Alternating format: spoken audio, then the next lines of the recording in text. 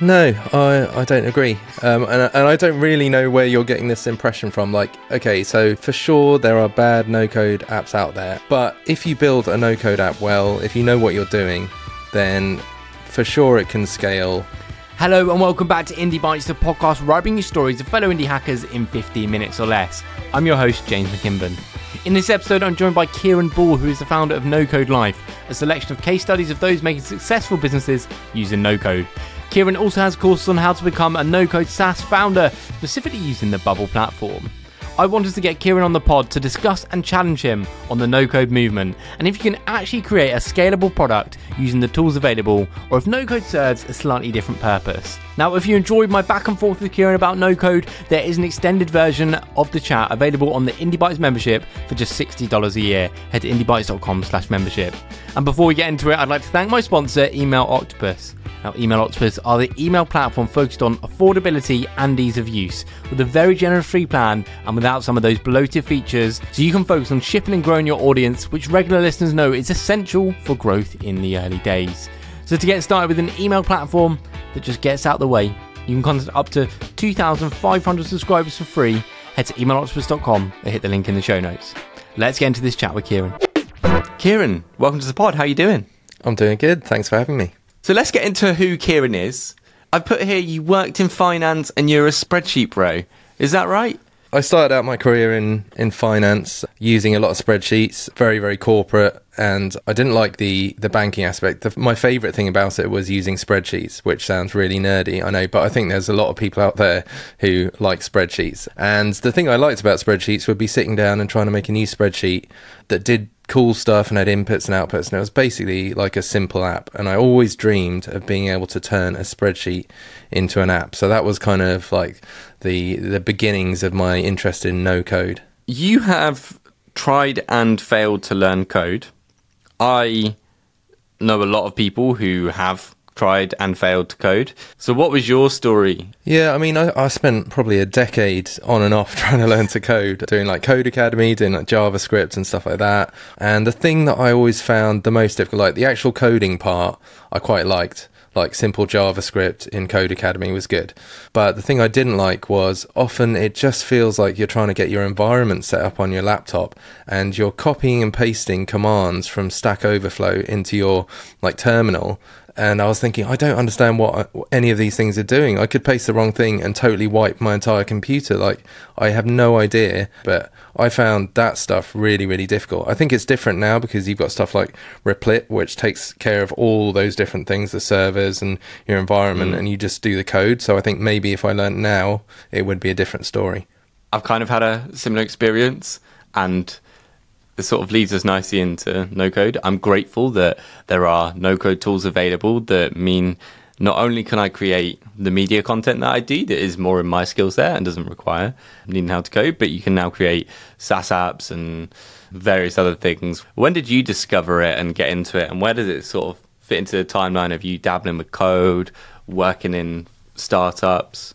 So in 2015, I co-founded a tech startup with a coder, and I was the non-technical one, and we eventually had a team of like 15 developers. And so I'd spent many years like working alongside these guys, and then I was still like playing around in my spare time with side projects. And then in 2019, I think I saw a tweet or something on Product Hunt, and I discovered Glide apps, which their promise is turn a spreadsheet into an app, and naturally I was like, oh my god, this is what I've been looking for. So I started using that and making little apps, and then I quickly found Bubble, and I just logged in and dragged some stuff onto the page and added some buttons and then added a workflow, and I was like, oh my god, this is exactly what I want. Within 2 months of discovering it, I had built a full SaaS app with payments and like pretty cool functionality. It was like a video testimonials tool. When I messaged you, I was asking for some of your thoughts on no code and what you've done. And you said you've built and launched multiple SaaS products, albeit with minimal success. And I'm guessing a lot of these SaaS products have been using no code. And here's where I think the problem is a lot of the time, that it's really hard to launch something and make it successful with no code because it always feels kind of hacky. Do you think your minimal success with a lot of these SaaS products due to it being no code or the position in the product, the market. Because like if you follow what Damon's done with Testimonial and now Senja, that would suggest that it's not the market or the idea of the positioning. No, I think it's 100% the founder, and yeah, it's not at all the tool. I don't agree that no-code apps are hacky. I'm sure there are lots of ugly ones out there, but yeah, I think my lack of success with my different SaaS projects is 100% because I'm not very good at marketing. That first video testimonial tool, I probably tweeted about it 5 times. I maybe had like 100 followers.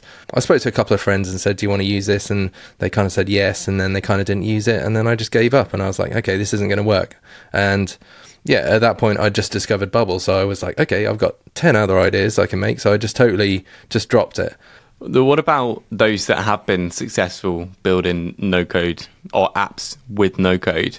I think we see less of them because no code is still a relatively new technology. But yeah, there's definitely a few that are doing really well. So like this one guy, David Bressler, he was on paternity leave and he wanted to try doing a side project, and he just discovered Bubble.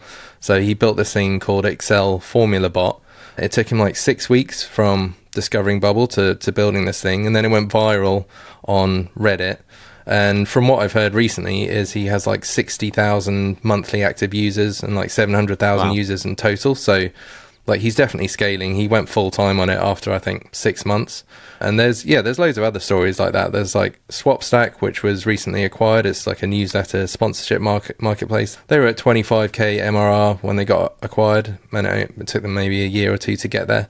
And then there's ones that are doing like, way bigger scale, but you just don't hear about them, or they're a bit shy about revealing their numbers and stuff like that. Yeah, I mean, I feel like they're almost the outlier examples, and even then they're still not massive compared to what you would expect for something that is scaling beyond the point where I feel you can fix things and build new features that customers want without like really pushing the no code tools to their limit. Do you think that? Do you think that maybe no-code tools are best for building MVPs and like getting to a certain scale, and then you might have to rebuild the app in code to make it more robust? No, I don't agree. And I don't really know where you're getting this impression from. Okay, so for sure there are bad no-code apps out there. And I think one of the things about no-code is that anyone or almost anyone can do it. It's like way more accessible. So you get people who have absolutely zero design skills, have never looked at a technical product or looked at how it's developed, and they try and build an app, and they find that they can build an app, but they built it badly. And then they show it to people, and people are like, okay, yeah, no code looks terrible and the app's like really crap. But if you build a no code app well, if you know what you're doing, then for sure it can scale. I mean, if you think of like Salesforce, right? Salesforce is like the original no code app. You can build custom apps in Salesforce, and it's used by giant companies all over the world. But if you I've been watching videos recently on how to build apps in Salesforce, and it's not that different from Bubble. You can do a lot of the same things, but you just have this terrible UI that you're like restricted to.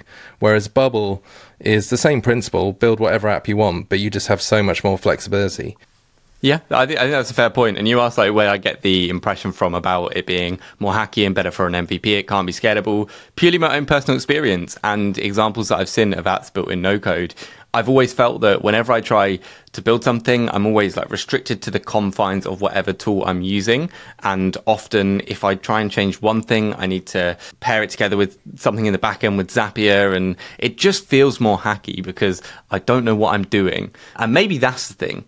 Whereas, because I don't know what I'm doing with code, I wouldn't know where to start. But with no code, it looks more attainable because it's more visual. You can see that you drag these things here to connect this and make an app. But actually, I'm not doing the required effort to learn how you can use the tool better. In terms of your own stuff, NoCodeLife and your courses, where did it start for you telling stories of others, building stuff with no code, and also your courses?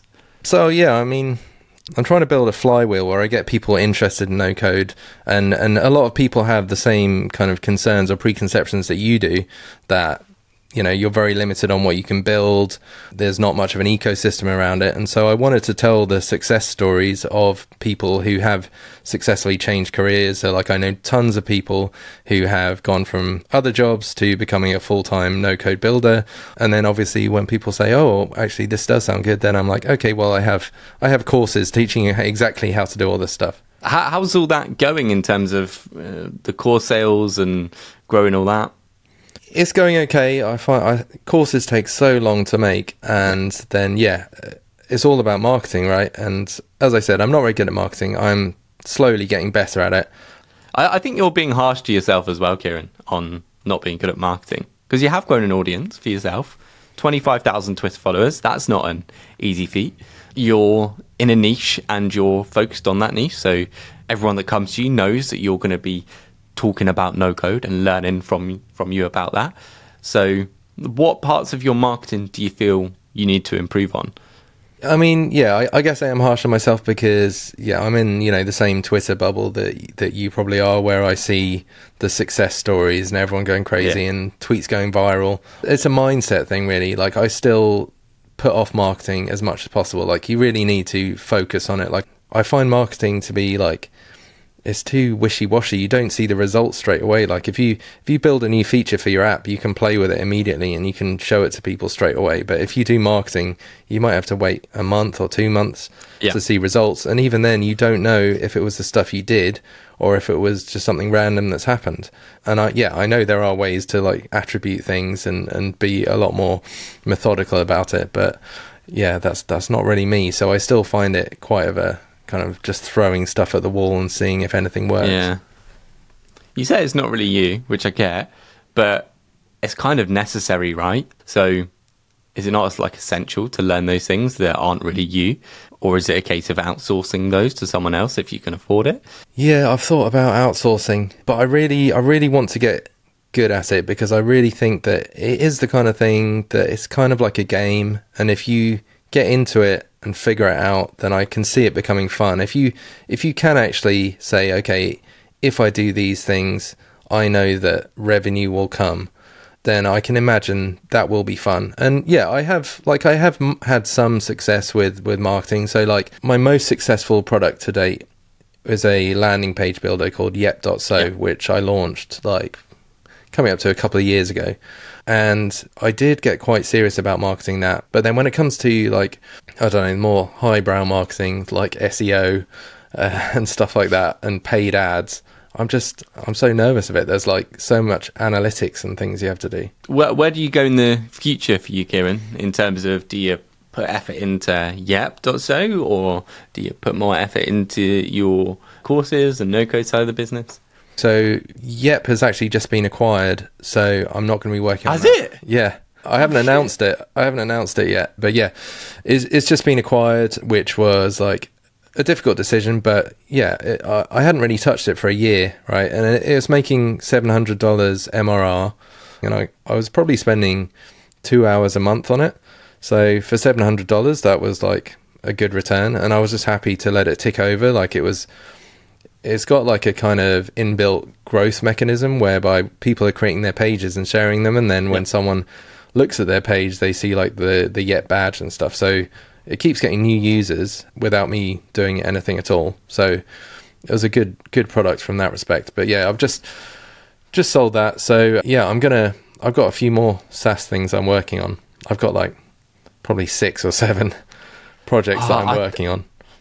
This scares me, Kieran. Like, first of all, you had a product that was getting users without you doing anything. Imagine if, now I don't want you to now regret your decision, but imagine if you had put the time into marketing and growing it, if it was getting users without anything, and you say you got 6 or 7 SaaS ideas on the go, it's going to be so hard to make any of those work because you've got your no-code stuff as well.